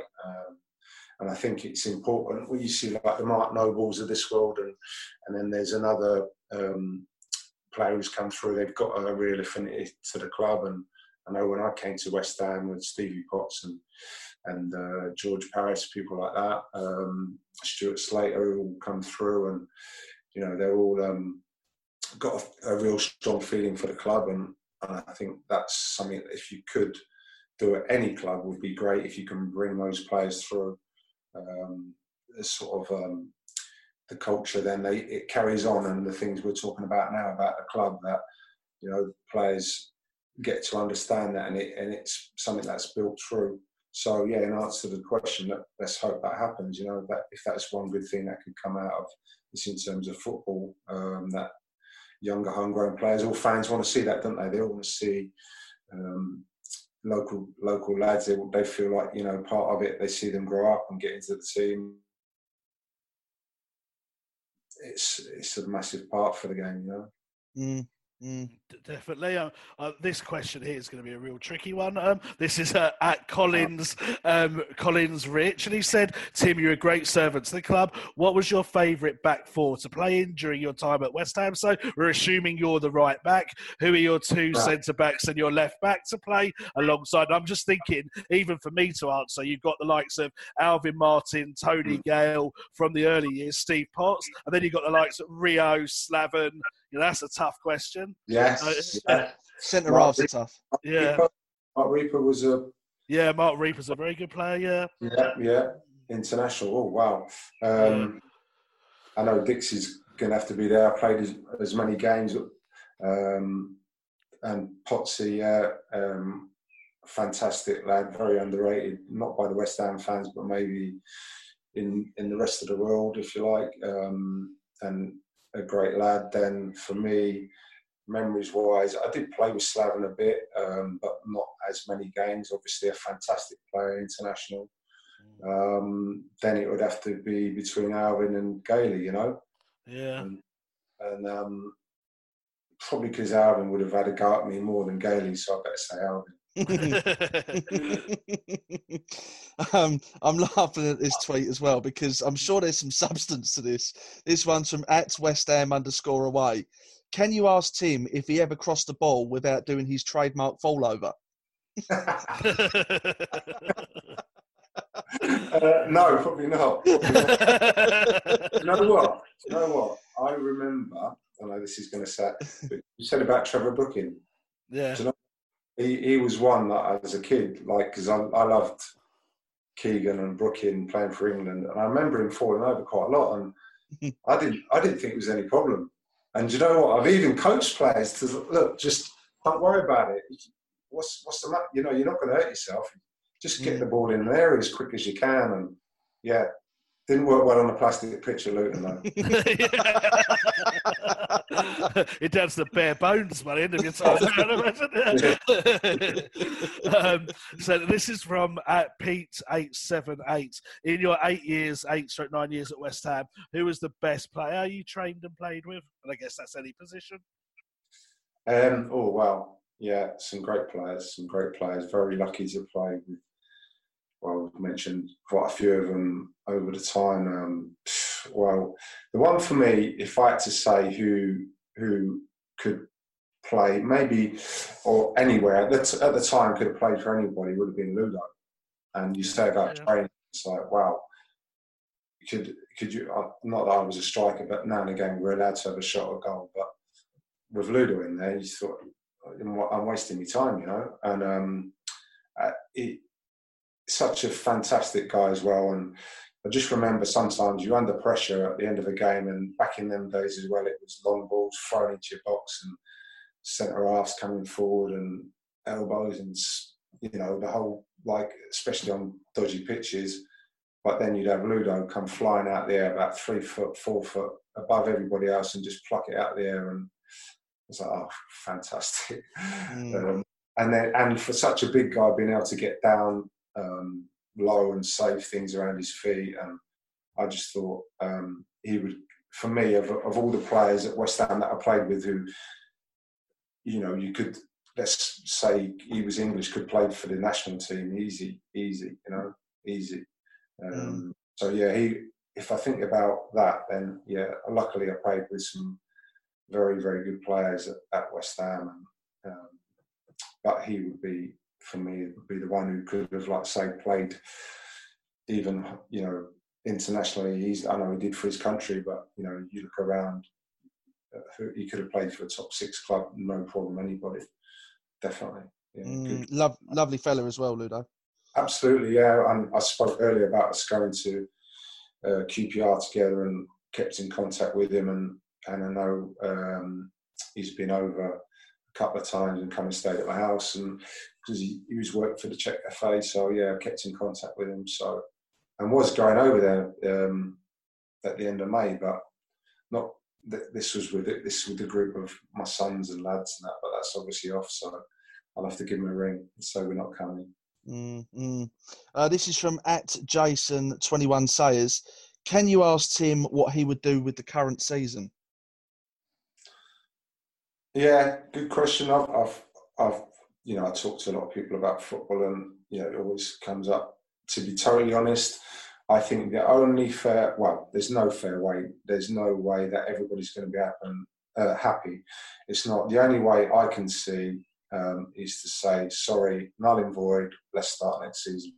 That will be it for me. It would be, you're going to get people unhappy, but if you go on a points per game, whatever you go on, or, if for me, I wouldn't start the season. I know obviously money comes into it, but starting the season with no fans there, with all the problems that there might be in terms of keeping everybody's safety, people aren't going to be happy, players aren't going to be happy. It takes one incident, and then what's going to happen then? It's just, for me, it shouldn't be happening. It should be finished and concentrate on everybody in the country, the world out there, getting rid of this disease so that we can go back to how things were as much as possible. But that was, if I was in charge of it, I'd say sorry. But and personally, I think it's a shame that the Premier League didn't come out and say that. I know money talks, but as the biggest league in the world, the richest league in the world,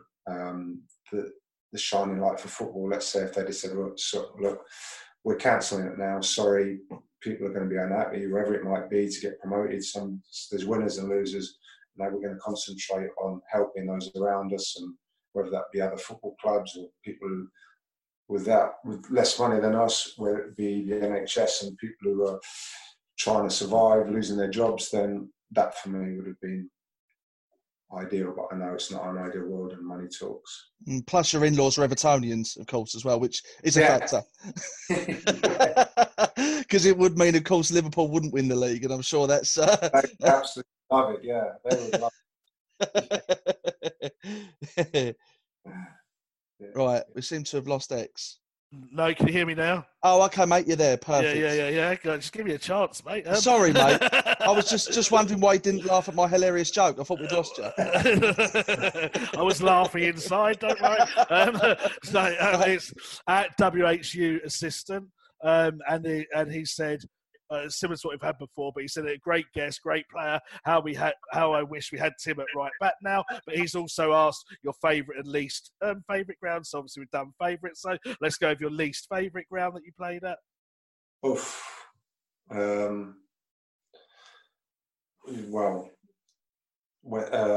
remember going to Millwall and no fun. But I don't really want to say that because they might like that. Wigan away. I think it was Wigan. Yeah, played round a little dog track and it was freezing cold and it was either Wigan or Hartlepool, something like that. You think, oh, this is not great, and you have to get through the game. There's nobody there. Them sort of pitches where there's no atmosphere. Oh, Bristol Rovers. I think we played there once. What was the other? Kidderminster in the cup. Was it Kidderminster? Yeah, I was there. Yeah. Was you there? Yeah, I was there. The temporary stand on top of the stand, like. That's right. I was right behind the goal for that one. I remember it. It was good. Oh, yeah, them sort of places. One that comes to mind as well is the Wrexham away one, and in the snow. In the snow, it was crazy. There's no way the game should have been played, and thankfully we got through it. But it was. I suppose TV, they wanted it on, and it was dangerous. And they wanted to see Hugo Porfirio's reaction to snow as well. He'd never seen it before. Scored it. It's like a puppy running around. Yeah. But they test you, don't they? Them sort of places, they test you, and you win there. The old one of the dressing rooms were locked, and they're freezing cold, the showers and what have you, all that sort of stuff. It's there to test you. It's going to be like that. Yeah. That's when football was really football. I miss those days. I really do. Yeah. This one's from at PK Dodie Mead. Question for Tim. In his opinion, what effect does having to play in an empty stadium have on a player's motivation? Will some players be affected differently, or once the game starts, players' competitive instincts take over? I I can't think it'll help them at all. As professionals, I've never been in that situation apart from in the Anglo-Italian Cup, but that's another story. But yeah, you have to motivate yourself, and yeah, once they're in the game, it's a game. But I can't help but feeling that there'll be that edge won't be there. It can't be. It can't be. It just there's no way that edge will be there. It may be for one game or half of a game, but for a game, I just think it compromises the whole competition. And I just wonder what would happen if, I don't know, there's a mid-table team and they're playing in a game where it doesn't mean nothing to them. Are they going to be as motivated because there's no fans there? And, they're going to put their body on the line the same. And so, no, there's just no way it can be the same. It's no way, not without supporters there. Even if there was, you get a couple of thousand, it's still, there's that pride part about it. Okay, maybe the cameras are there, but the adrenaline won't be there the same. I wouldn't have thought. So you'll be pleased to know this is the last question, and it's at West_Ham for life, and he said, "Are players coached differently these days compared to when you were playing?" Oh, 100%, yeah, 100%. Different culture, isn't it? Different culture. The players are very, very protected. They're very rich. To motivate them, it must be so different, so difficult. I know there's things that it used to be back in our day, 2 weeks' wages was the threat and things like that to players, or discipline-wise. But now it's like, so what? What's 2 weeks' wages? It'd be more like, sorry, you're not getting weekend off or time.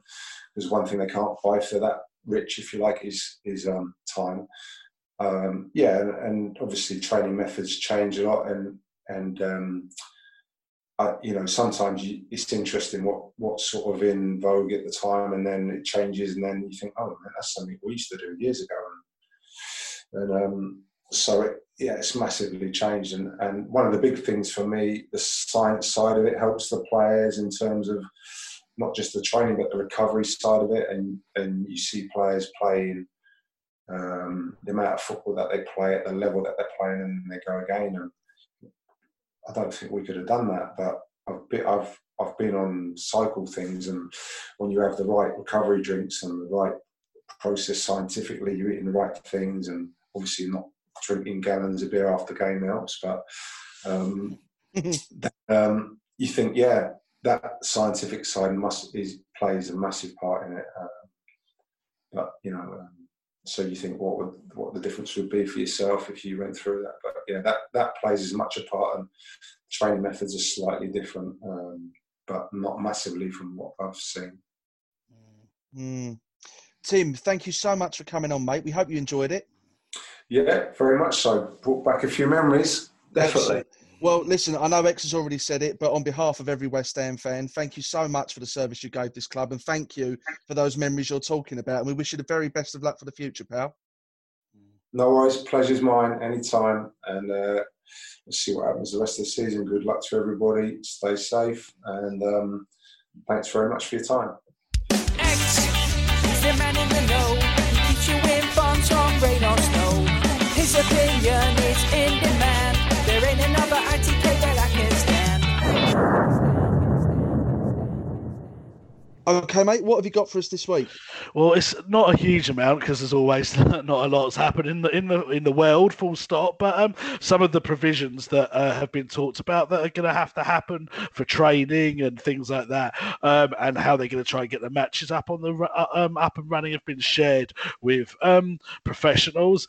And I mean, some of the things I just don't know how these are ever going to work. Like, for example, when they have to have every player's going to have their own bib, which I know in itself is quite straightforward. But in football, you know what it's like. You would chuck them into a bag and things like that. They all have to have their own bibs, although they can't stand 2 meters near each other when they're doing, so they can't work on set pieces, because obviously, like, you know, if you do a free kick, for example, you need a wall. They're not allowed to do that at the moment. They've been told that they shouldn't really take throw-ins, because obviously the person's picking it up with their hands and then potentially throwing it to someone else's head. So they've got to try to crack down on throw-ins in training, and maybe only do it as like a kick-in. You know, they can't. They've got to try to avoid close contact with each other. So small-sided games have to take into account that players have got to try not to get physical with each other. So you might be able to play a game of like non-contact football, but that isn't football. You see what I mean? And then these are some of the things that they're having to put in, like, you know, dividing up the pitch into 2 halves, having one set on one set on the other, and alternating it. And it's just looking like ridiculous. You know, when players rest, they've got to stand 2 meters apart, and I just don't know how in the culture of football, it's like primary school kids going back to school, how you can actually police this to make it work. It's just really, really going to be so challenging to actually do. And then when it comes to the actual matches, you know, what they're talking about having to do is regular like testing. So, for example, I'm just trying to find the advice that I was given, but it's something along the lines of they have a testing on the Thursday, the Friday, then they play the game on the Saturday, and then they have to test on Monday, Tuesday, Wednesday before they play a game on Wednesday. So, yeah, so basically the team is costing like the Premier League millions to get tests. So if there's a game on Saturday, they do the test on Thursday, they get results on Friday, and then that decides whether they're fit to play on Saturday. And then if it's a Wednesday game, they do on the Monday, they do the test, Tuesday they get the results, and then the manager can decide who he picks on the Wednesday. So how do you work on consistency? You'd like to think that the players, no one would get the virus, but it does mean that every day you're not sure what players are going to be available, and you won't be able to work on set plays. There was something in the Telegraph today, and I don't know how true it was, that when players tackle, they're going to be told to try and turn their face away from the opposition. I don't know if that was a joke or not, because I didn't look into it, but I just don't see how it's practically possible to carry on with football at the moment. And I know they're talking about it, but if you're going to have to implement all of these things, like pretty much taking away any physical contact or any sort of standing next to each other, how do you actually play football as we know it? Yeah, well, you definitely can't as we know it. But it's just one too many adjustments. You know, if it was just a case of, right, scrap throw-ins on the training pitch because in case you throw to the head or something ridiculous like that. But there's sort of 5 or 6 other things you've mentioned there, and it's going to get to a point where the players are going to be so disorientated with what they are actually allowed to be doing. It's just worth saying, well, fuck this. This is so stupid. Let's just call it a day, and then we'll, you know, it should be everything or nothing at all. You know, and I think there's too many grey areas in society and in football, but where football's concerned, I think it should just be shut down so everyone's clear to play the normal game, and then we'll resume it as and when the day comes, you know? Yeah, exactly, mate. I just wish they would do that, to be honest with you. I agree with what Tim said on the show. I just don't think there's any other option but to either void it or carry over the points until you can start it up again. But there's, you know, the Premier League, I think it is, are threatening clubs that if they don't start it now, there might not be football for a year. I mean, people's health and safety, footballers as well. I know we all say they're really highly paid and stuff, but obviously they don't want to risk losing their. It doesn't matter how much money you earn, you don't want to risk yours and your relatives' lives. It just needs to be put off until everything's ready to go ahead again. And, you know, it's interesting because, like, the German league's going to start again this weekend, but Germany, you know, they relaxed their lockdown and they're already seeing an upturn in viruses again. And it's just very surreal scenario. But yeah, that's the situation. So that actually leads on quite nicely to what the other thing I was going to do with you is that we talked about doing it on last week's show, but I couldn't find the app. As I just said, the German season, I think, starts this weekend again. And where there's the absence of football, I think there's like the Belarus League and stuff, but nothing of any note. Germany is the biggest main league that's restarting. I thought it'd be quite fun, certainly for the short term, for us to adopt a German team. And now let's do it. But no cheating though. No, I promise you. Set me up with some shit house. No, I think we're going to support the same one. Oh, okay. Oh, I see. So it's up to you. What would be, well, I thought if we do the same one, and then obviously when we do the West Ham Way podcast, it'll be like we're talking about the same club, unless we do a different one. But then it'll be a bit crap if like one of us gets the bottom team and the other gets Bayern Munich or something. So maybe it's best to do the same one, because then we've got a common thing to talk about. We don't want to fall out of each other. Yeah, go on in, mate. Right. So basically, I've done through this, and it's like, on my screen now, it's on Betway, the West Ham sponsors, and it's basically cycling through all the teams now. I can see it, and you can do this kind of questionnaire thing that says, like, is glory important to you? Is tradition important? Blah blah blah blah blah, and it picks your team based on your answers. But most of them, like, I don't know, I thought it was a bit silly. So this is the best way to do it. So when I did it earlier, I picked Schalke, which actually would have been a decent shout, to be fair. But for the benefit of us, I'm going to do one together, and I'm just going to stop my finger. So you tell me when to stop, and I'll stop it. Okay, so I'll give you a countdown from 10. Okay. And on 0, you hit the button, yeah? Yeah. Right. 10, 9, 8, 7, 6, 5, 4, 3, 2, 1, now. Oh, no. Oh, that does sound good. We've got the West Ham in Germany. Well, I think we have, mate. We're not going to have much success, that's for sure. I wouldn't be surprised if we picked out the bottom team.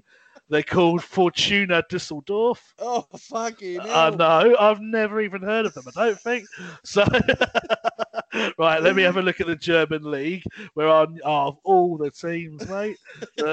First of all, I'm impressed. No, me neither. I've never heard of them, though, as a football team. Exactly. I mean, first of all, I'm impressed you can count from 10 to 0. So well done on that one. But yeah, I was going to go to 20. I thought, no, I don't want to push myself too hard. Yeah, exactly. Right, let's have a look. Oh, we're in a relegation battle. Shock. So the bottom team is SC Paderborn, who I've definitely never heard of. Then there's Werder Bremer, and then it's got 2 lines around it. So I'm assuming they're being a relegation playoff at the moment, and with 4 points behind the next team is Fortuna Düsseldorf. That is. I'm not sure I fancy this. Should we have another go?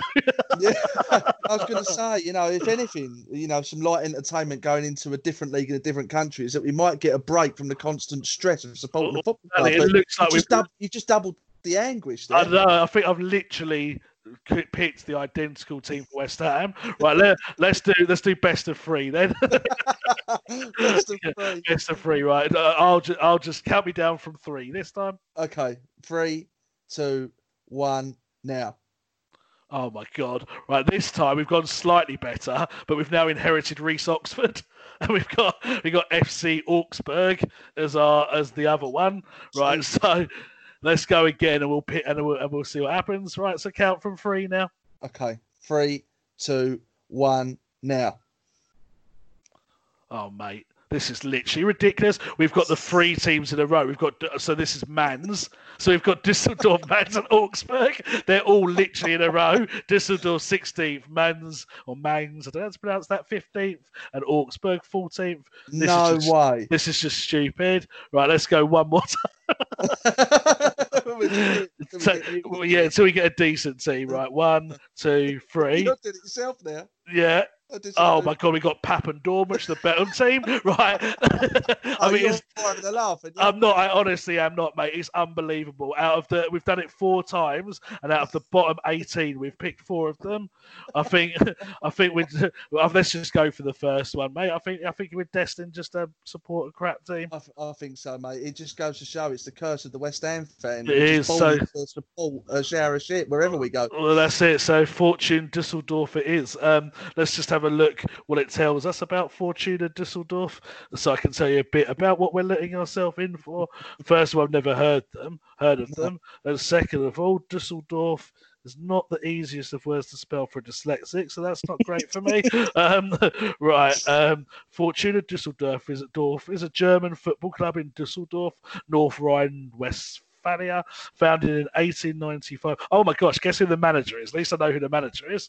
No, go on. Right, think of a one of the first Germans that I can remember playing in the Premier League. Klinsmann.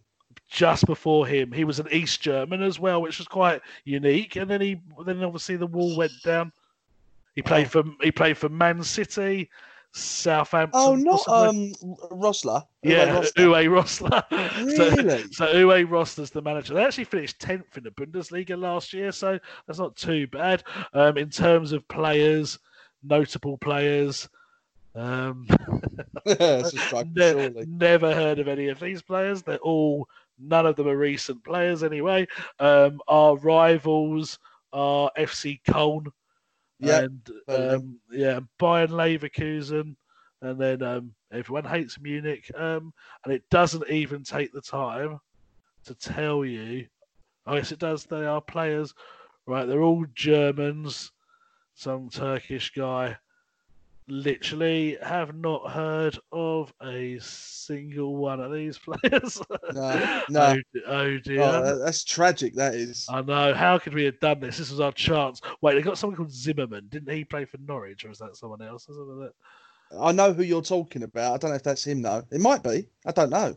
I'm guessing Germans. Zimmerman's probably quite a common name. Yeah. There's a guy called Oliver Fink, who's the captain. His name sounds vaguely familiar. No, not to me, it don't. Right, well, happy days. That's our team. Wow. What are they called again? Fortuna Düsseldorf. Fortuna Düsseldorf. Let's look at our fixtures. Probably away to Bayern Munich first one. Let's have a look. I must admit, I'm not overly excited about this. Our fixtures are, the first game is against the bottom team. So we could start at home against the bottom team this Saturday. So we could start off with a win. And then I'm actually going to keep my eye out for them. We should do, mate. And then we're playing Cole, which I assume is Cologne. Where are they? Can't actually see them. That might be the rivals. Don't know what that one stands for. And then we got Schalke. Then we got Munich. So some tough games in there. Then we got Hoffenheim and Dortmund. So yeah, things don't look great, but we might start off with a win this Saturday. So come on, Fortuna Düsseldorf. We'll have to get working on our German, see if we can learn their iconic song if they've got one. Yeah, let's hope. I'm looking at their stadium now. Stadium actually looks fairly decent, in fairness to them. Yeah, it's not a bad little stadium they've got there. Yeah. And I'm going to have a look at the kit, see what colours we're playing. I'm guessing by the badge, we're playing red, but let's have a look. Yeah, red, like main body, and then like red and white stripes on the arms. Nice. Yeah, not a bad little kit. Ah, see, you're falling in love already, I can tell. I have. I'm actually really disappointed with that. I should have just stuck with Schalke. They're pushing for European spot. Yeah, that'd have been a better shout. Yeah, definitely. Exactly. Oh well, there we go. Right, which leads us on to something else. The other new avenue that we find in our lives. Yes, definitely. And this was one of your ideas. So from time to time, like an eclipse, once in a blue moon, you do come up with a good idea. And I think this could be one of them because, we do have a mutual love of nostalgia. If you look at our ages, a lot of our memories come from the 90s. And we've often joked around and taken a trip down memory lane on this very show. And I think just organically, we've kind of come to the conclusion that as a little side project, it might be quite a good idea to relive some of those memories, some of those laughs, and some of those nostalgic, iconic moments from that decade in the form of a podcast, which I think is a really good idea. So we're looking to do, possibly 5 or 6 episodes, aren't we, in a one series, just to see how we get on with it. Yeah, I mean, we've picked themes out that are sort of I guess, resemble our growing up. So the idea sort of originated from the fact that Euro '96 is on, and I remember that just being such a magical time to be in, like, to grow up in London and to be around and stuff. So it started with an idea to do that, and I think we should, as I've said before, fingers crossed, have a top guest on that scored in that tournament and played a massive part of the success of the national team. So we hope to have that guest on, but I don't want to say who he is just yet, just in case it falls through. And I was actually speaking to a Scottish player as well that said he would come on, that played in the match against England. So we'll see what happens with that. But that started off as it, and then I thought, well, World Cup '98 was also an iconic tournament. So we thought, well, maybe we could do a bit of reflection on that. And then it just sort of spread, and we're thinking about doing that, plus talking about West Ham at the time as well, sort of players that we were signing, and so there'll be an element of West Ham, but also there'll be like music thrown in. Wrestling, I think, might feature lifestyle things that we were going through in the '90s. Like computer games that I sent you on WhatsApp the other day. Like, I think it was like top 100 games from the '90s. And obviously, brilliant. I think what we'll do is we'll pick like maybe our top 20, or talk about some of those significant ones and just how good they were, and then you go sort of late '90s. I'm edging towards, I'm sort of certainly at drinking age towards the end of that, and going into the sort of club scene, the music, the nightclubs. Yeah, and it was a great time, and it was. I think, even being at school in the '90s as well. Yeah, for me, I know we went to two very different schools, but to reflect on some of the sort of capers there would be good. And there's just so much you can talk about. It was such a fantastic era, and I think like any era, you appreciate it more once it's passed than you did at the time.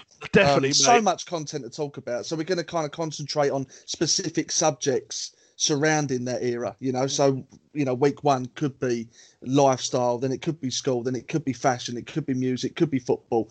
It could be a mixture of them. Yeah, it could be a mixture across the podcast as well, because obviously we might do it for an hour or so, and you can talk about one or two themes. But I think hopefully it will give people that chance to reminisce as well. If you live through that era, if you're too young to have been through it, it'll be a bit of an insight into what your generation before was doing, and it'll be a bit of an insight into me and you. I mean, I think people have said that they do like it when we, as we often do, go off on a tangent and stuff. So it'll be an insight, because Dave and I, to the listener, we grew up about 3-4 miles from each other. Obviously didn't know each other, but so we both went to the same. You was in the rich part, I was in the poor part. I was the riff-raff. Well, there you go. You said it, not me. I do find it a little bit uncomfortable socialising with you, but I've broken down those barriers. I think we're a living testimony to still locks his doors as soon as he's dropped me off. Yeah, exactly. Check my wallet. Still got all my cash. But I think we'd have similar experiences in terms of nightclubs and playing football in the same areas and stuff like that. So if you this should be, I hope, not just for West Ham fans, because we will mention things that were happening, like obviously things like Alan Shearer was the world record transfer at the time. That was a massive thing. You got the Kevin Keegan meltdown that happened, and there's some iconic football moments. The Beckham breaking onto the scene, and you don't win anything with kids and all that stuff. I mean, the '90s was such a iconic decade that I think this should hopefully appeal to everyone. And it could be me hosting it and you as the guest. We haven't completely decided that, but that will be a bit of a change as well, because I'm not sure how comfortable I feel being the host, but we'll give it a go and we'll see what happens. And if you don't like it, well, don't listen. But hopefully, even if it's just me and you that listen back, it'll be good for us to be able to reminisce. So. Yeah, exactly. And it's like you said earlier, there have been people in the past that's commented on some of the conversations that we've had whilst going off on a tangent. And, I think you don't even have to have lived through that era to have appreciated it. I mean, I love hearing some of the stories about the 60s, 70s and 80s from people before me. And hopefully, if we can make some people smile in the process by sharing some of our memories of that decade, it'd be great. And if we don't, and people don't like it, then bollocks to you. Yeah, exactly.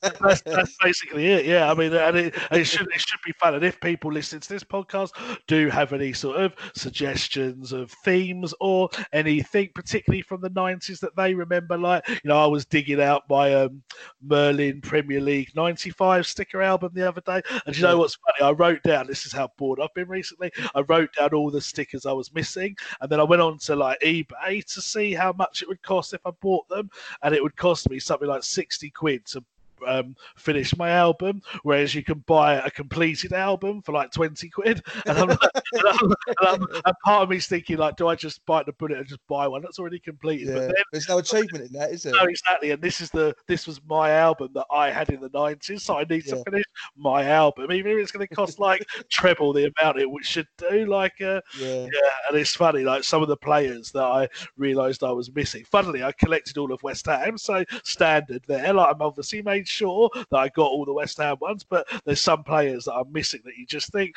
bloody hell. Like, one of the ones I'm missing from Sheffield Wednesday is a fella called O'Neill Donaldson, who like I've never ever heard. Exactly, I've never ever heard of him. But in the 90s, he must have been really pissing me off because I didn't have his sticker. So yeah, he's missing. And then there's a few iconic ones. I'm missing Chris Waddle, which is quite a big one. Stan Collymore is missing from Liverpool, I seem to remember, but probably in prison. But there